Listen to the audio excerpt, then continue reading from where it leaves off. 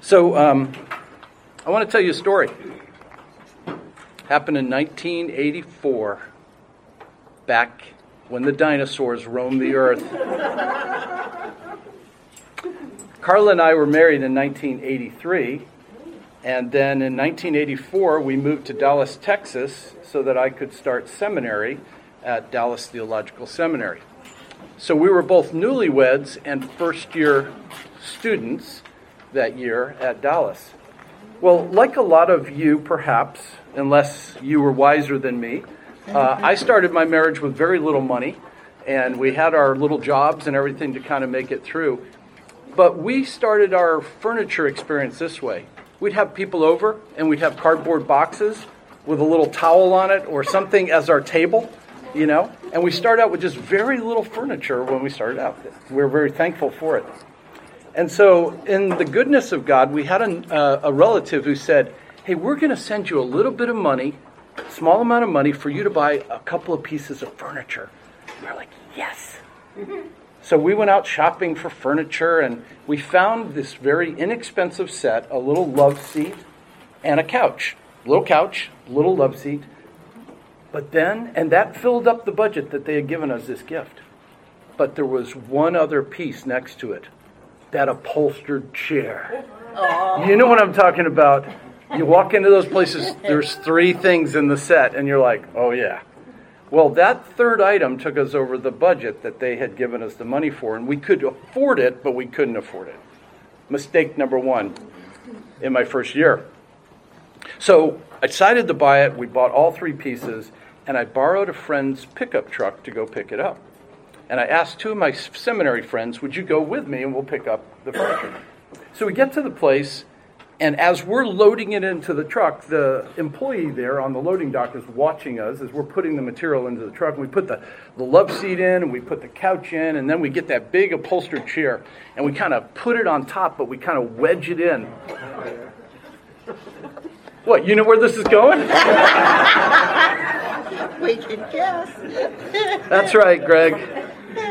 So I said to the guy, what has now become 30-something years of famous line, we use this all the time when imminent disaster is coming. I asked him, how does this look? Do you think this is going to be okay? He said, that's going nowhere but home. Wrong. So we got on Stemmons Freeway in Dallas, and we're cruising along in the pickup truck, my 2 friends and I. I don't even know how an upholstered chair can get caught in the wind. I don't even know what happened. It pretty much went up and smashed into the car in back of us. Oh, no! Oh, yeah, who's going full speed behind us? Chair went up. I'm looking in the rearview mirror. My friends aren't. They're just like this, and I'm like, oh, I'm just going to keep going.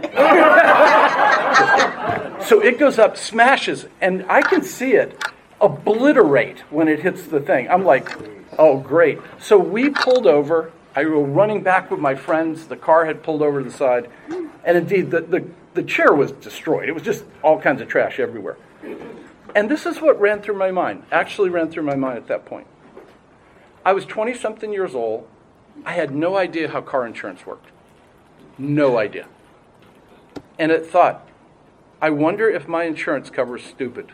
It does. Not my policy. And it was that moment of going, I had insurance, and now you'll know where I'm going in this, but I had no assurance that I was covered. Because I never read my policy, and I never talked to the agent. You get the analogy. For us to have greater assurance as Christians, we need to talk to the agent. And we need to be in the Word of God and read the policy constantly. Or else we forget what's really covered. And by the way, it wasn't covered. And I paid out of pocket. And I've learned many things from that. Was anybody hurt? No one was hurt. No one was hurt. And you didn't tell them it was a defective chair. Why, that chair was falling apart when it hit me. Before I got it home. Some of you people are devious. And you didn't realize that it was a mistake to buy the chair in the first place. Well, that was the bigger lesson. Is God's first lesson. Apparently, I had never heard of Larry Burkett or Dave Ramsey at that point. Right? I now have. So Bungee cord. that's it. So basically, guys, today we're looking at Romans 4, verses 13 to 17, lesson 12, and the final talk here on chapter 4 of justification has always been by grace through faith. Let me read what I've written at the top of the page to kind of summarize and jump into the passage. The promise to Abraham, that is the Abrahamic covenant, of a land, a seed, and a blessing, was given by grace, that is, unconditionally and unmerited towards Abraham. It was given by grace so as to be guaranteed, not based on human response, but on the Lord's plan and provision. Where we've been in Romans, Paul has been very clear. We're saved by grace, and we've talked about grace. We're saved through the instrument of faith. We've done a bunch of talks on that together. What Paul has turned to at the end of chapter 4 now is now going into the Abrahamic covenant, which I only began last week in a few minutes. Why is he turning our attention to the promise, the covenant? Because it's the insurance policy. It's the whole covenant is a contract, right? And so the Abrahamic contract that God gave to Abraham covers us. We are under that policy. We're in the new covenant, which is part of the Abrahamic blessing. And so we're under the policy of the Abrahamic covenant. And to understand, Paul has now thrown this out and said, so the promise, the covenant, the contract is of a particular kind. It is not these things, but it is this which ought to give you encouragement. Is it hot enough in here for you guys? Pretty warm. I saw two people in the back go, I'm not coming to church anymore. If we could do anything on the temperature, it'd be great. Beautiful. Oh, Gwen's got an app. Bill does. All right, I'm being a little random. Let me take you back. So on our page here at the top then, verses 13 to 17 of chapter 4, Paul dives into the issue of the promised covenant and the particular nature of the contract. I want you to keep that in mind. What kind of contract is the new covenant that we have that God has given to us? Let me read the passage again for that purpose. For the promise to Abraham, that is the covenant or the contract, or to his descendants, that he would be the heir of the world was not through the law. It's not a law contract, but through the righteousness of faith. For if those who are of the law are heirs, then faith is made void and the promise or the contract is nullified. For the law brings about wrath, but where there is no law, there's also no violation. And then verse 16 and following is the key. For this reason, the contract with Abraham, is by faith, in order that it may be in accordance with grace, so that the contract or promise will be guaranteed to all the descendants, not only to those who are of the law, that is Jewish people, who are elect, but also to those who are of the faith of Abraham, who is the father of us all. As it is written, I have made you a father of many nations, in the presence of him whom he believed. That is God, and this is a key kind of contract it is, who gives life to the dead and calls into being things that do not exist. Mm-hmm. This is the kind of contract that does not only promise a conclusion to the matter, and does not simply bring you and say, hey, you could get this, but the contract itself, which has been given, provides for you the resources to accomplish it. God's contract is the kind of contract that brings people back from the dead. We have a contract or insurance from God in which the promise is not simply, if you believe, you'll have these things, but rather, I'm going to cause you to believe when you're dead. The contract is written in such a way that who's going to pay the premium? God is. How am I going to be faithful to this contract and never mess up? you're going to mess up and God's going to take care of the mess up. This contract is so clear that we need to get our heads around it because assurance rises when we understand the nature of the promise that God has made. So let me belabor this here in the middle of the page. We are under the new covenant. What does it promise? In red, left to right, I suggest there are 5 things. The new covenant demonstrates to us that God has predestined us for acceptance of the new covenant. Let me stop there. Until we get to chapter 9, Paul's not going to dig down deep into election and predestination. And so we're not going to today. We're merely going to define the terms. But this is the kind of contract. Walk it back. Left to right. The contract is not simply a promise. It doesn't simply start with Abraham's promise. But you walk back that God chose Abraham to receive that promise. That's the point of this. That God has predetermined to bless us in Christ in the new covenant. That was chosen in eternity to bring us into the new covenant. So the new covenant is a promise, but it is backed by God's determinative decision to do it. So no one just gets in because, God promised them if they're good or they believe. No. God's promise goes all the way back to, I'm going to do this. And then he promises, here in time and space, then God provides the ability to do the promised thing. And then, having provided, he gives the strength to persevere in the contract. God keeps you in the contract. And then finally, the 5th part of here is paradise. Today you will be with me in paradise. What kind of contract do we have? We have an unconditional contract. Now, last week I started there and kind of dialed it back. And today I'm going to try to describe what I mean by unconditional. Don't I have to believe? Yes. Well, that's a condition. But what I'm dialing back all the way in the bigger picture is that condition is met by God's work. He provides the ability to believe. And therefore, there's no condition for the elect. And you say, well, but is that just kind of getting around it? No, that's going to be the point of the passages we're going to read. That on the new covenant, God has not only chosen you for it, but given you the grace to do it. And so in that, there's no condition for you to meet that you cannot meet. You're like, but I can't believe. You're right. God brings the dead back. So what I'm doing today is dialing back, for Paul's purposes, to the backstory, and then we'll come back to faith as an instrument. Okay? Yes, ma'am. And when God commands and they say he scolds them and says, like the Pharisees or whatever, they don't listen. That's right. How does that match up? And now, maybe it's another time. It's a great question. Let me keep going. Okay. And I think I'm going to address it. And if I don't address it in about page 3, then ask me again. Okay? Because on page 3 I just say, here's why the Pharisees. No, it's a good question. All right. In the middle of the page again, I'm saying that God has chosen to bless us with the new covenant.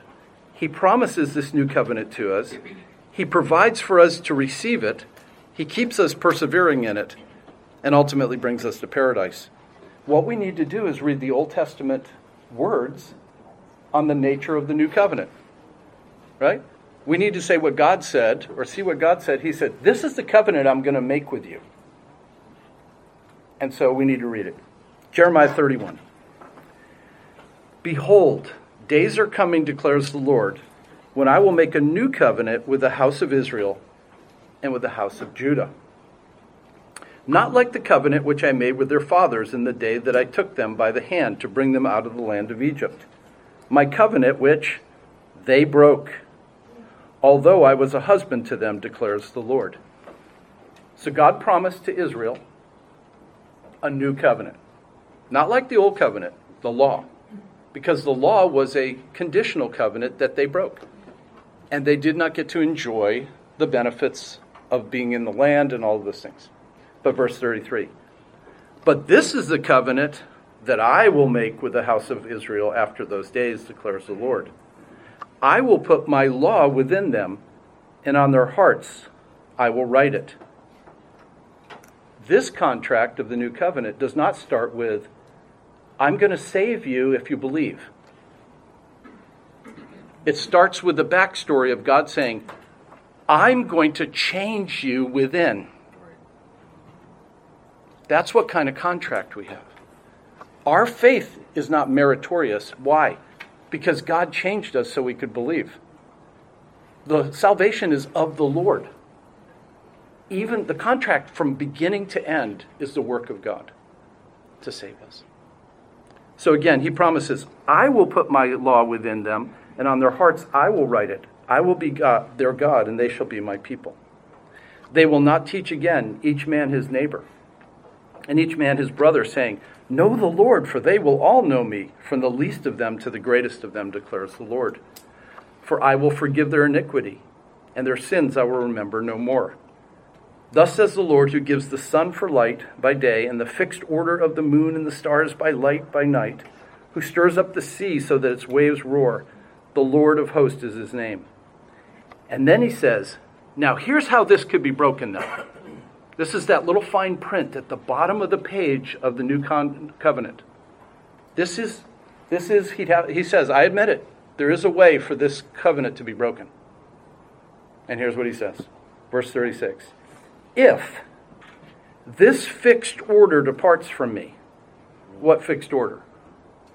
Sun and the moon. The sun and the moon and the stars and the whole universe and everything.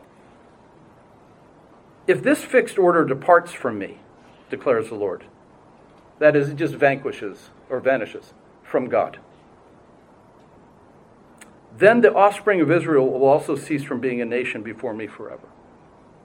Thus says the Lord, if the heavens above can be measured, and the foundations of the earth searched out below, then I will also cast off the offspring of Israel for all that they have done, declares the Lord. Now, guys, don't get too wrapped up. It's like in the book of Job, somewhat poetic language. But the point of it being, God is saying, ain't going to happen. If somebody steals the universe from me, or Jacques Cousteau somehow finds out how to measure the earth, and it's all perfect, you got this, and you can measure the heavens. If that ever happens, I'll give up on Israel, who I swore in a contract that I would do this. Guys, we're about to read in a minute in Ezekiel where God says to a disobedient Israel, okay, Jeremiah 31, they're disobedient when they receive this message. But even Ezekiel, they're in trouble. They're in Babylon. And God's going to say to them, hey, I'm not about to do this because of you. I'm doing this for me because I told people I would. If you look back up in the middle of the page 1, under provision, I've suggested a number of little terms in that box. Regeneration. I suggest that it's here is I'm going to put this in their heart. Conversion. You're going to do what I say. Justification is implied. And then in the next passage we're going to see indwelling. God's going to give them their spirit, the Holy Spirit, and sanctify them. So let's look at that next passage, rather long. Stay with me today, please. Ezekiel 36, the promise. What kind of contract is the new covenant? This is when the people who were under contract were in disobedience. They were driving their car off the road. They were having chairs come up out of their car. They were doing crazy stuff. Some of these people had become Las Vegas Raider fans. Yeah, it was bad. And they says this, therefore say to the house of Israel, this is what the Lord God says. It is not for your sake, house of Israel, that I am about to act, but for my own holy name, which you have profaned among the nations where you went. Verse 23. And I will vindicate the holiness of my great name, which has been profaned among the nations, which you have profaned among them. Then the nations will know that I am the Lord, declares the Lord God, when I show myself holy among you in their sight. For I will take you from the nations and gather you from all the lands, and I will bring you into your own land. Then I will sprinkle clean water on you, and you will be clean. I will cleanse you from your filthiness and from your idols. Moreover, I will give you a new heart and put a new spirit within you, and I will remove the heart of stone from your flesh and give you a heart of flesh. And I will put my spirit within you and bring it about that you walk in my statutes and are careful and follow my ordinances. I'm going to stop there. No wonder Israel should be delighted with the promised new covenant. But what about those thousands of years of disobedience? What about now 2,000 years since the cross? What happened to Israel? We're going to read in Romans 11, where Paul says, Israel's not done. Israel's not done. God made a promise to them in which he's going to save the elect of Israel. Guys, when we read this is our new covenant too. Let me stop here. But this is promised to Israel. So why are we in it? Because we are Abraham's offspring. That's what Paul's been telling us. And because of Abraham, we're in the covenant by virtue of being, Romans 11 talks about being grafted into the olive tree. The olive tree of the Abrahamic covenant, not the olive tree of being Jewish. The Abrahamic covenant in Romans 11 is the olive tree. And we Gentiles who believe are grafted into those promises, into that tree of promise, the Abrahamic covenant, and we are going to be in the land. We're going to be at the banquet table. We're going to enjoy all of those wonderful promises. And this promised covenant is ours as well. The beauty of this is, God is saying, this is a picture of how we were saved. We were dead. God made us alive. He gave us a new heart. He gave us the ability to believe. This is a beautiful contract. In verse 27, again, I will put my spirit within you and bring it about that you walk in my statutes and are careful and follow my ordinances. And you will live in the land that I gave to your forefathers. So you will be my people, and I will be your God. Moreover, I will save you from all your uncleanness. I will call for the grain and multiply it, and I will not bring a famine on you. Instead, I will multiply the fruit of the tree and the produce of the field, so that you will not receive again the disgrace of famine among the nations.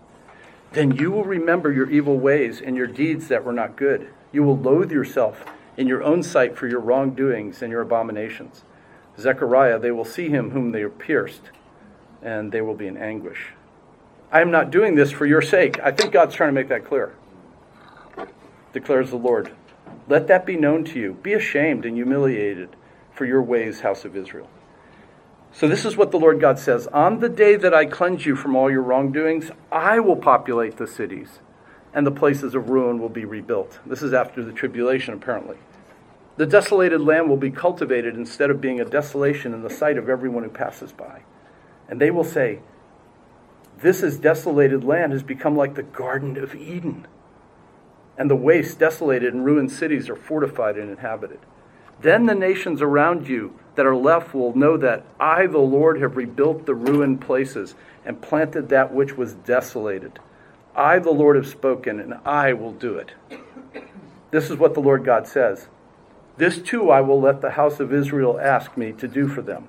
I will increase their people like a flock, like the flock for sacrifices, like the flock at Jerusalem during their appointed feast. So will the waste cities be filled with flocks of people. Then they will know that I am the Lord. We're in the new covenant. Is it finished? No, because the new covenant promises to Israel here have some stuff we haven't even seen yet. Like, we're in the new covenant enjoying the promises, but it's not even close to being fully fulfilled. Israel must be saved. That is the elect of Israel. All the eschatological things must take place, be in the kingdom. Some of these promises are yet future in the city of Jerusalem. But all that to say is, look how many times God says, I will. Right? Friends, I'm just going to say this pastorally, not trying to prove this point, but it's the implication. The struggle with assurance of our salvation often is, in my estimation as a pastor, is because we're not in touch with the insurance agent. We're not in the policy sufficiently. And yet doubt can happen. But we need to meditate on the nature of the gospel, the nature of the new covenant, the nature of God's I will, and get off of the picture of every time I look at myself. But I didn't, but I will. But I haven't, but I will. God's eternal covenant, the blood of Christ, has saved you, and you're being sanctified by it, and He will finish it. And so, friend, if you're a struggler with doubts about your salvation, they can't all just go away with one verse or whatever. But these were meant for us to enjoy. and be like, it's all about God. I'm not keeping my salvation. I'm not, but what if I don't do enough cool stuff? You can't get saved that way. And I would suggest this, and this is where a fuzzy line is. Here comes fuzzy line time.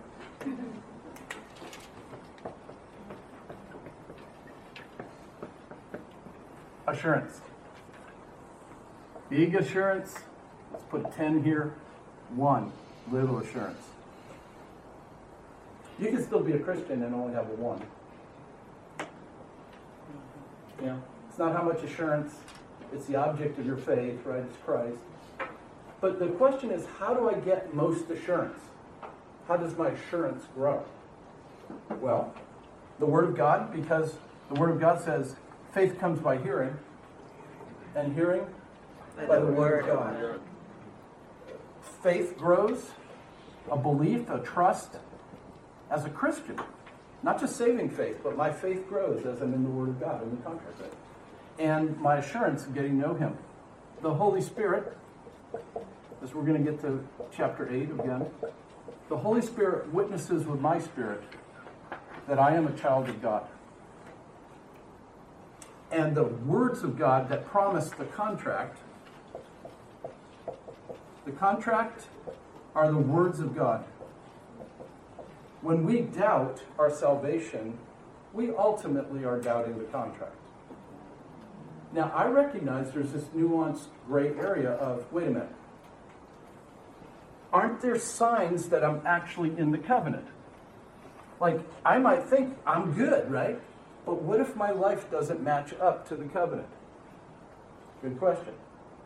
It's never going to match up. Depends on what you mean. Depends on what you mean. Should there be fruit? I know I'm drawing a lot of things up here. Yes. Going to know them by their fruit. Fruit comes and goes. It says in Psalm 1, hey, sometimes it's in season and out of season. Sometimes fruit is growing, the tree is growing, and sometimes the tree looks pretty barren. If you take a snapshot, a photograph of your life on any given day, you can X yourself off the assurance map. Hey, some of you, if you don't have your coffee by 9 a.m., probably not a Christian. Right? I would just say this. I'm not trying to give a theology of assurance right now. It's more pastorally practical, because we're going to get to that in chapter 8. Paul talks about assurance and the work of the Spirit and how you know. I'm just suggesting this. Take a longer view. Take a videotape.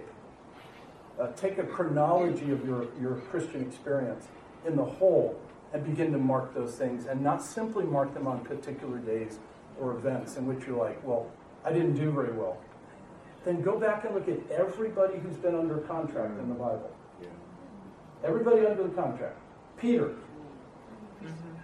I don't even know this man. That's not the high water mark of Peter's life. Probably the day of Pentecost is, right? But the point is, it's not, again, I'm not saying, hey, we should be excited about sin, but rather, what are you thinking that the ground of your assurance is? If it is your obedience or your marker of that, you're going to be up and down a lot in your assurance. The ground, the place of starting is always going to be the promises of Jesus Christ. Yeah. If you believe, you will have eternal life. I believe that. Did he save good people? He only saves the ungodly. That's Paul's point in Romans 4. For him that worketh not, but believeth on him that justifies the ungodly, that faith is counted or credited as righteousness. Okay, again, you can have a lot of questions, but don't you need to have fruit? Needs a funny word. Part of the package of this contract, in the contract, not fine print, right in the contract it says, so, I'm going to save certain people. Then when I save them, they're going to be justified, and they're going to be forgiven, and they should have assurance. But in the contract it also says, and I'm going to provide the ability by the work of the Holy Spirit for them to do good works. Ephesians chapter 2, right? Verse 10. For God has provided good works for us to walk in. It's all part of the contract. But again, I'm just encouraging you. that the way to read the contract is not backwards to forwards. It's not, I'm back here and I don't see all the fruit that I thought, so I couldn't possibly be this person. Again, depends on what your fruit level you think you're supposed to have. If you're supposed to be Billy Graham and Dave Doyle, and possible standards, then there's no way you could be assured. Okay. So again, when we get more nuance, I'm going to talk a lot about fruit. Should see growth in our lives. Should see the outward signs of an inward reality. But not marking that as the one way. That's it. That's how I know I'm a Christian today. But Pastor, did Yeah. Jesus himself say, when he's in his parable, that they will produce fruit, some 30, some 60, Correct. some 90. So That is not correct. all the same. No, we're not. And on the parable, and very good, and on the parable that Jesus tells about the workers who come to the vineyard, right? Some of those dudes are like, you're getting all the pay. That's a rewards passage, but they're in the laboring, they're killing it. And some people are saved on their deathbed and they still get the same reward. Right.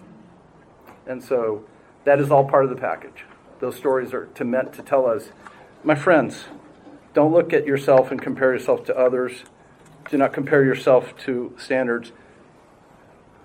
Throw yourself recklessly on the gospel, on the work of Jesus Christ and the person of Christ as a Christian. I am saved by grace, and I'm never going to be awesome.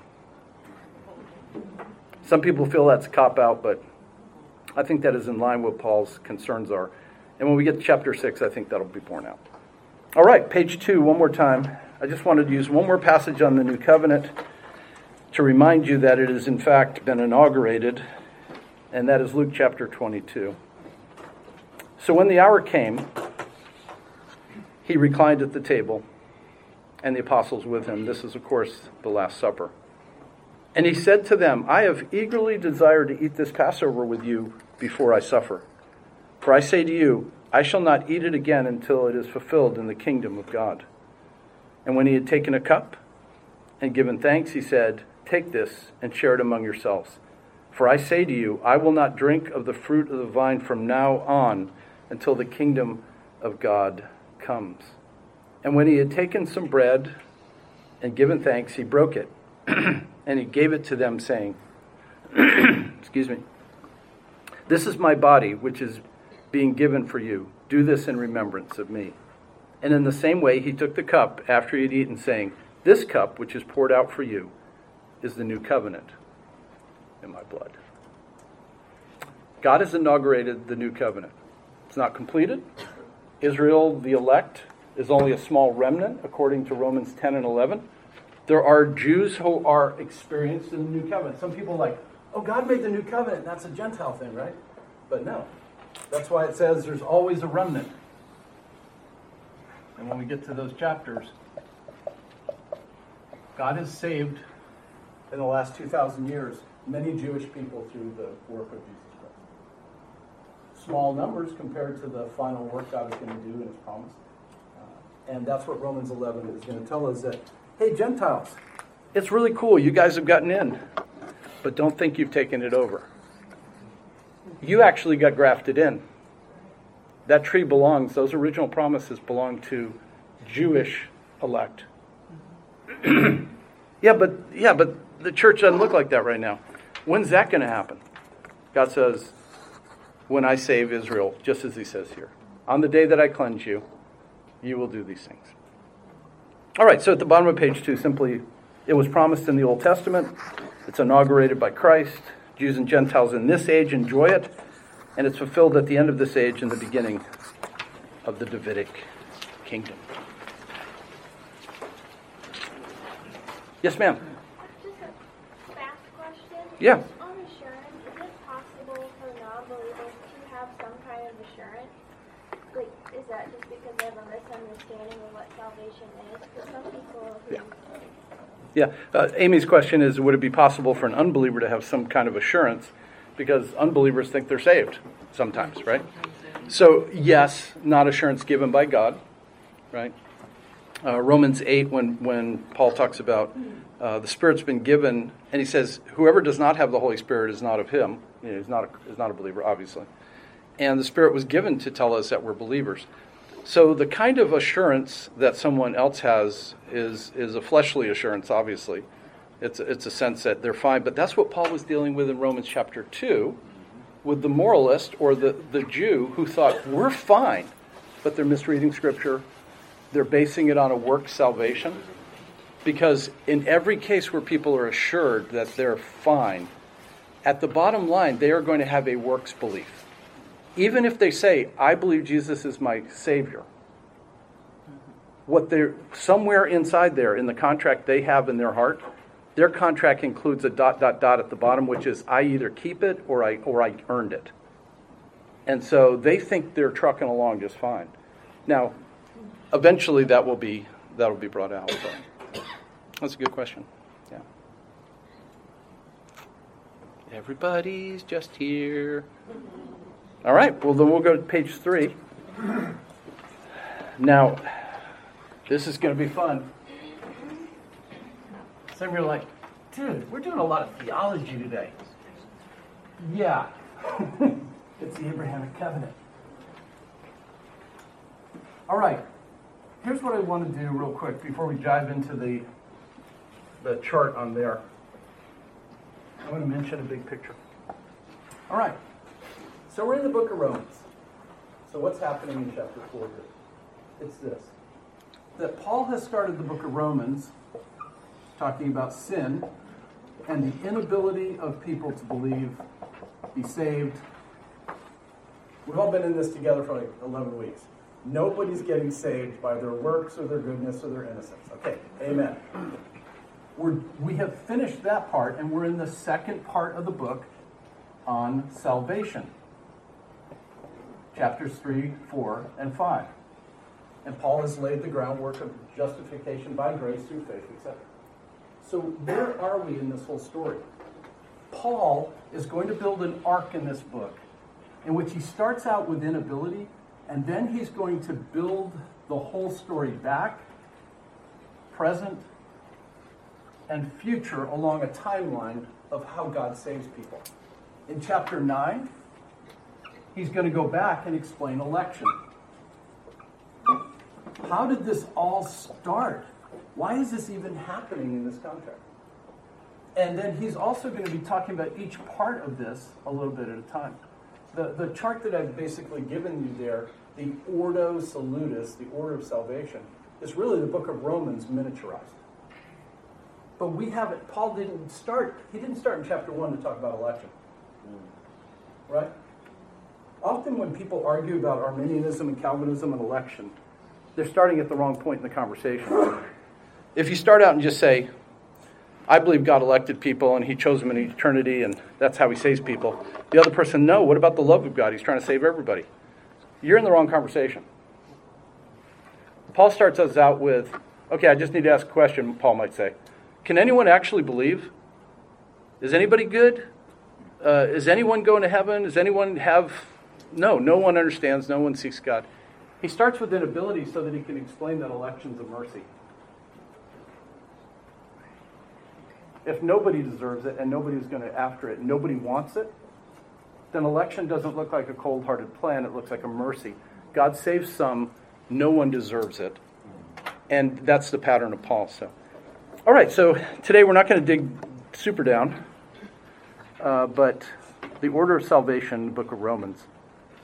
A theological term referring to a list of events in which God applies salvation to us in the specific order in which they are believed to occur in our lives.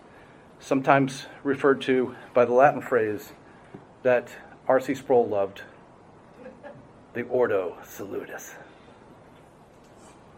If you look left to right in that picture, it's simply what I started. The order that Paul's going to build in the book of Romans is, this all started with God's plan of election. Then God, in his goodness, atoned for the sins of those he intended to save. And then he called those he intended to save. Romans chapter 8. Right? Romans 8 says, for whom God foresaw, he predestined to be conformed to the image of his Son. And those he predestined, he called. And those he called, he justified. And those he justified, he glorified. There's your chart left to right. Election and predestination led to God calling people to himself. And those he called, he justified. And those he justified, he will eventually glorify and put them in heaven. That's Paul's ordo line in Romans chapter 8. The rest of the book fills in the other pieces. In Romans 8, it just told you the big picture of what God does, eternity past, eternity future. And then God, in his wisdom in Romans, has also told us, how do we come back from the dead, regeneration? How does God convert man through grace by faith? How are we sanctified? Chapter 6 to 8 are in there. So let me do this. A few of you are very nervous. You're ready to leave the room. He's going to talk about election. Okay, don't worry. I'm not going to mention the presidential elections or the midterms or any of that. Yeah, Donna. You may have covered this on a week that I wasn't here, Mm-hmm. but what you said about innocence, it just brought up the question. So what is your thought on babies that die or babies that aren't even born yet? And So let's continue. sorry. Sure, Donna. No, it's a question I always deal with in Romans 5, but let me go ahead and do some justice to it here. Donna's question is, what about, with the innocents, what about babies who die, assumingly in vitro or whatever? Three things. When we get to Romans 5 in the next, Lord willing, next week, I'm going to do all of Romans 5 on one Sunday. Paul addresses the question of if you're in Adam or if you're in Christ. If you're in Adam, you are guilty of Adam's sins. So the three things that seem clear in Romans. Everyone in Adam's race, whether in vitro or born, are guilty of Adam's sin because he was the human representative for the entire human race.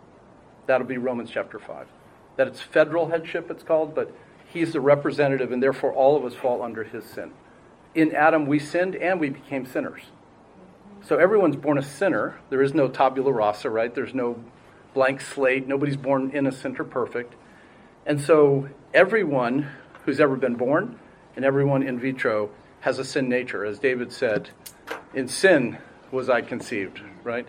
So every one of us as a baby was completely guilty before God because of Adam's sin. Then we multiplied it as we grew up on our own sins, right? So what happens to babies when they die? Do they go straight to heaven? All right, let's close in prayer. No one goes to heaven because they're innocent. That would be my theological argument from Paul.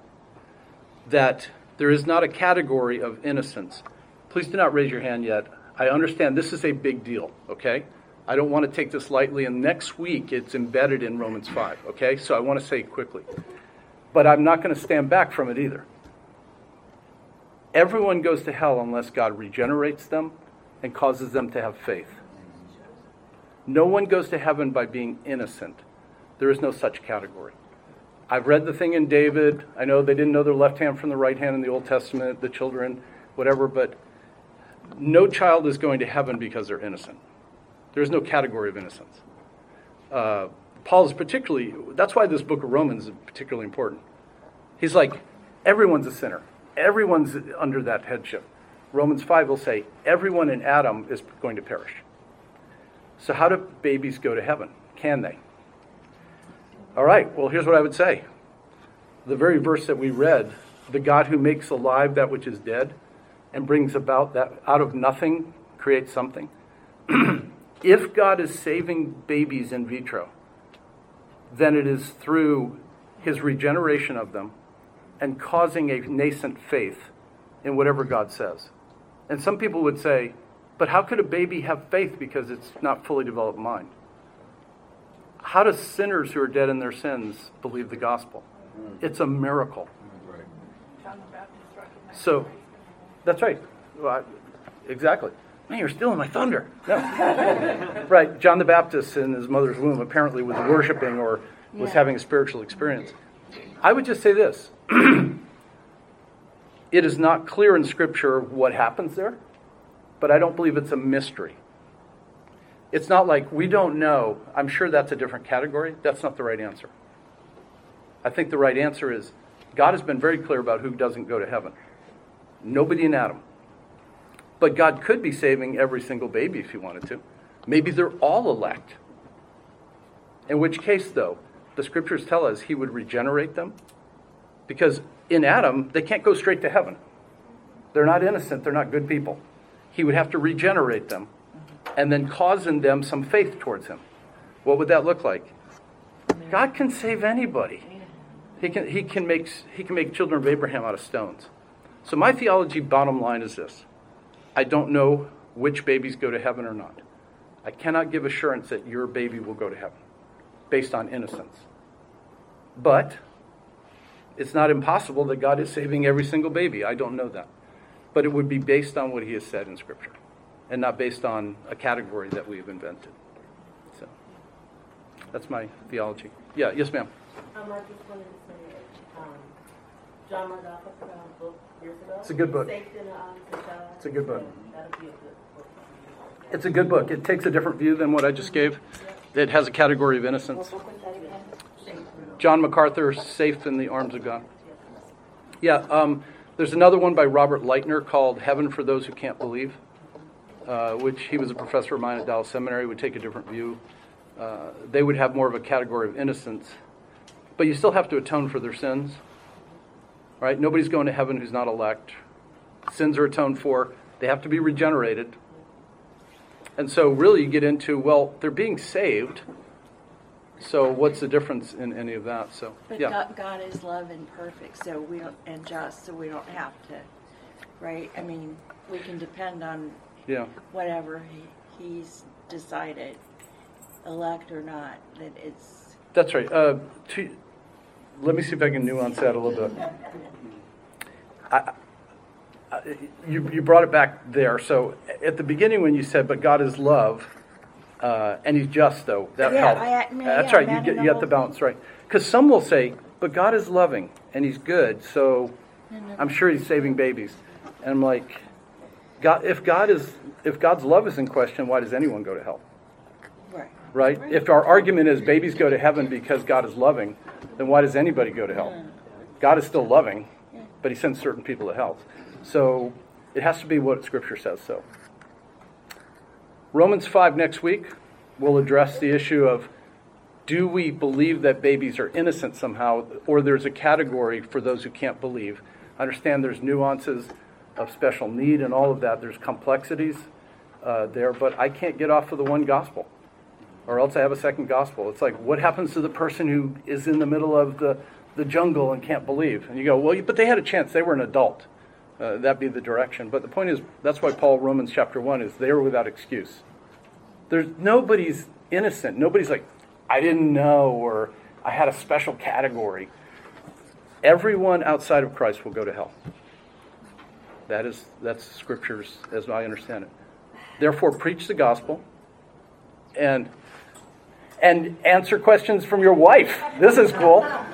It's not a question, but it's a statement that we live in such a strange world that if the Bible were really clear about this and said all babies go to heaven, people could take that to the extreme and say that I am doing them a service by aborting them. By aborting. So it is God's mercy that he leaves this unclear. That's right. So that it's actually a protection for them.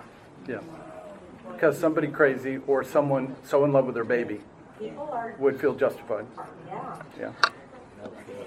Great question. Who asked it? Donna? Sorry. What do you mean, sorry? That's that's the logical implication of the belief that of total depravity. So, guys, again, and I want to say this, there almost certainly in this room have been those who've lost a baby along the way, and I'm sorry for you, and personally I want to make sure that what I'm saying, while that is my understanding of Scripture, I'm not saying that in a cavalier way.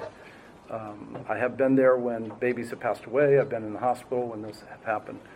And I have never been asked in 39 years as a pastor by a grieving parents, is my baby in heaven? Interestingly, you would think it would have happened, and I have been at many situations, have done funerals of a baby. but I've never been asked by Christian parents. It's like, and it's not like we didn't talk about stuff, but no one has asked me that in a direct way. Is my baby in heaven? Because they also know it's nuanced in that conversation. But Pastor MacArthur's book is a good book. Dr. Leitner's book is a little more complicated, but a good book if you like to read it on that more specifically. All right. So what then is this whole picture about in the page 3? Again, this is the contract's bigger picture. This is to understand that this whole new covenant saving us, if you just look at the middle of this contract and look at conversion, faith and repentance, and only justification, you're missing out on the whole story. And so in Romans chapter 1 through 4, Paul's only been concentrating on, hey, we're sinners. How are we saved? By faith, by grace through faith, and we're imputed righteousness and we're saved, right? The rest of the book of Romans goes left and right. Explains the backstory and explains sanctification and all of those pieces. All right, so in prime for that, election. An act of God before creation in which he chooses some people to be saved, not on account of any foreseen merit in them, but only because of his sovereign good pleasure. What is foreknowledge then? Some people believe that foreknowledge is that God looks through the time tunnel, right? And he's got the glasses of truth, and he's looking down there, and he's like, oh, that's going to be one of my believers. Okay, add him to the list. All right? Hey, they're believing in us. They're good people. Okay, he's in the book of life. God foresees their faith, right? Is what some people think foreseeing means. God's foreseen faith. But that's not what foreknowledge means. Let me explain. It's relating to the doctrine of election, the personal, relational knowledge by which God thought of a certain people in a saving relationship to himself before creation. This is to be distinguished from the mere knowledge of facts about a person. Let me explain. God is omniscient. He knows everything. So therefore, God who created time and created the whole story, God has never had a new thought, right? We all know that. It's not like he had to create this so he could look in it. Right. He didn't have to have a model so that he could find out what time would look like. That has never changed. God knows everything before he ever does anything. So God, in his wisdom and knowledge, would know everything that is going to happen in time and space if he makes a world. He knows who's going to sin, who's not going to sin. He's going to know who's going to believe, who's not going to believe. None of them are going to believe. But his foreknowledge, his scriptural foreknowledge, is God's determination to have a personal relation. He foreknew them. Now, they don't know him back. We were not alive in eternity past. But God's foreknowledge, we're about to look at a verse that shows this very deeply, that God's foreknowledge is, those are mine. It's not a foreknowing. God knows everything. It's a foredetermination to know you personally. And one of the ways we know that is the verses here.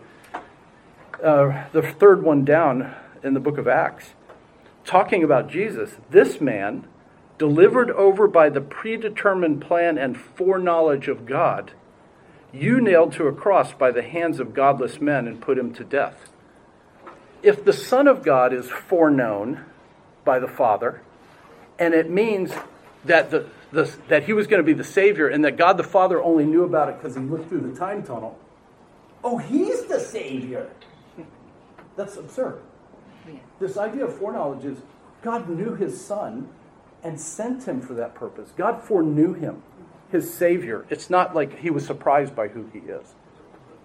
So God's election is the determination of who he will save. The contract is very clear. The book of life is already set. The book of life is not being written in. Right? They're not making this as they go along. Every time someone gets saved, they don't put them in the book of life. The book of life is already set. If you're not in the book of life, you're not going to be saved. And that would be predestined. You're predestined, It right? would be predestined. That's right. That's right. So what is predestination? How's that different than election? Foreknowledge. Election is choice. That's what the word means.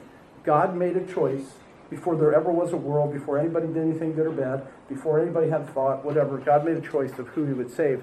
He foreknew them. He made a determined plan to add them to the contract that he was going to make, in which he'd have a personal relationship with us. And then he predetermined our destiny. He chose us. He decided we'd be his. And then what his meant was a destination. Predestiny. What is the destination? To be conformed to the image of Christ and be with him forever. Chosen, related, determined end. And so what is predestination? Another term for election. In Reformed theology generally, this is a broader term that includes not only election, but also reprobation for non-believers. The destiny of the elect is to be conformed to the image of Christ. The destiny of the non-elect is to perish. Now, we'll get into that in chapters 9, 10, and 11. The question people ask is, does God make people go to hell? No. No, they're doing that all on their own. Nobody needs help going to hell. God doesn't force people to unbelief. But God has predetermined their destiny, and they will not believe because they will not. They refuse to believe. That's a lot in one day, and we haven't even gotten to chapter 9. And you're like, some of you are like, this is the last day I'll be in this class. Yeah, Donna. The book of life is already set. Do you believe that the timing of their faith is already set? Or is that... Well, certainly. God knows the hairs on your head. He knows the days of your life. And God knows the day he's going to save you. So yes. Yeah. Oh, absolutely. Yeah. Yeah, it's all predetermined. There is nothing that's going to happen today that's not predetermined. That does not mean God is the only one acting. Because if God's the only one acting, then we are in the puppet motif. So if what we meant was a fatalism, that God is the only one acting and we're just zombiloids, and God's moving, you know what I'm saying? Yeah. What we mean in predestination, of course, chapters 9, 10, and 11, Paul's going to spend 3 chapters on the nature of election, sovereignty, how does God make predetermined choices? All that's in chapters 9 to 11, because we ask those questions. But the reality is God has made a universe in which other beings are acting. We are acting, and we are making, what would Augustine call it? One of you guys can save me. Reasonable self-determination. People use the term free will, but it's not free from your nature. It's only free to do what you really believe in or what your nature is. But we make reasonable self-determination. Our actions matter for our destiny. Our actions matter for what we're doing. And you say, yeah, but they can't believe. They refuse to believe. There's a problem, and we'll get to that. But our actions are mattering. We are making them. God is not talking through me. It's not revelation. God is not breathing through you. God is causing you to be able to breathe. You see what I mean? Mm-hmm. But your thoughts are your thoughts. God is not channeling his thoughts through your head. You are a sentient being in his universe. And in the play, in the story, you're making real determinative decisions. But those decisions cannot lead to a determined end that God would be against. Right?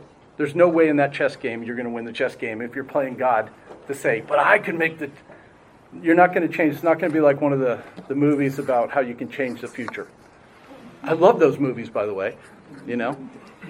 The Adjustment Bureau. You know, those kind of movies. Yeah. So God knows everyone will choose against him without his intervention. That's right. Jesus said he knew the hearts of all the men, and he did not give himself to them because he knew what was in the hearts of men. Everyone without a work of God will choose against God, will hate God. That's what Scripture says. All men hate me. No one chooses my glory. No one understands. No one seeks after me. No one does good. There are none righteous, no, not even one. That's why this is so important to start with chapters 1 to 4. Mm-hmm. Otherwise, we're like, why aren't the good people being saved? Well, if you can find one. It's like Abraham with the 3 messengers. If there's 10 good people in Sodom, it's going to be hard to find. It's going to be hard to find. Well, you know what? 3 times now, in God's providence and my lack of whatever, I've come to what is now page 4 in these notes to finish the covenant discussion, and it's really out of time. I think in God's providence, I'm just going on with my life. Next week, Lord willing, we'll be in Romans 5. We'll be addressing being in Adam. But guys, the beauty of Romans 5, 1 to 11 is there are 10 different things which are benefits of justification. And Paul will start out and simply say, therefore, having been justified by faith, we have peace with God through our Lord Jesus Christ. So that's what we'll look at, Lord willing, next week, all of chapter 5, and we'll address that. Let's pray.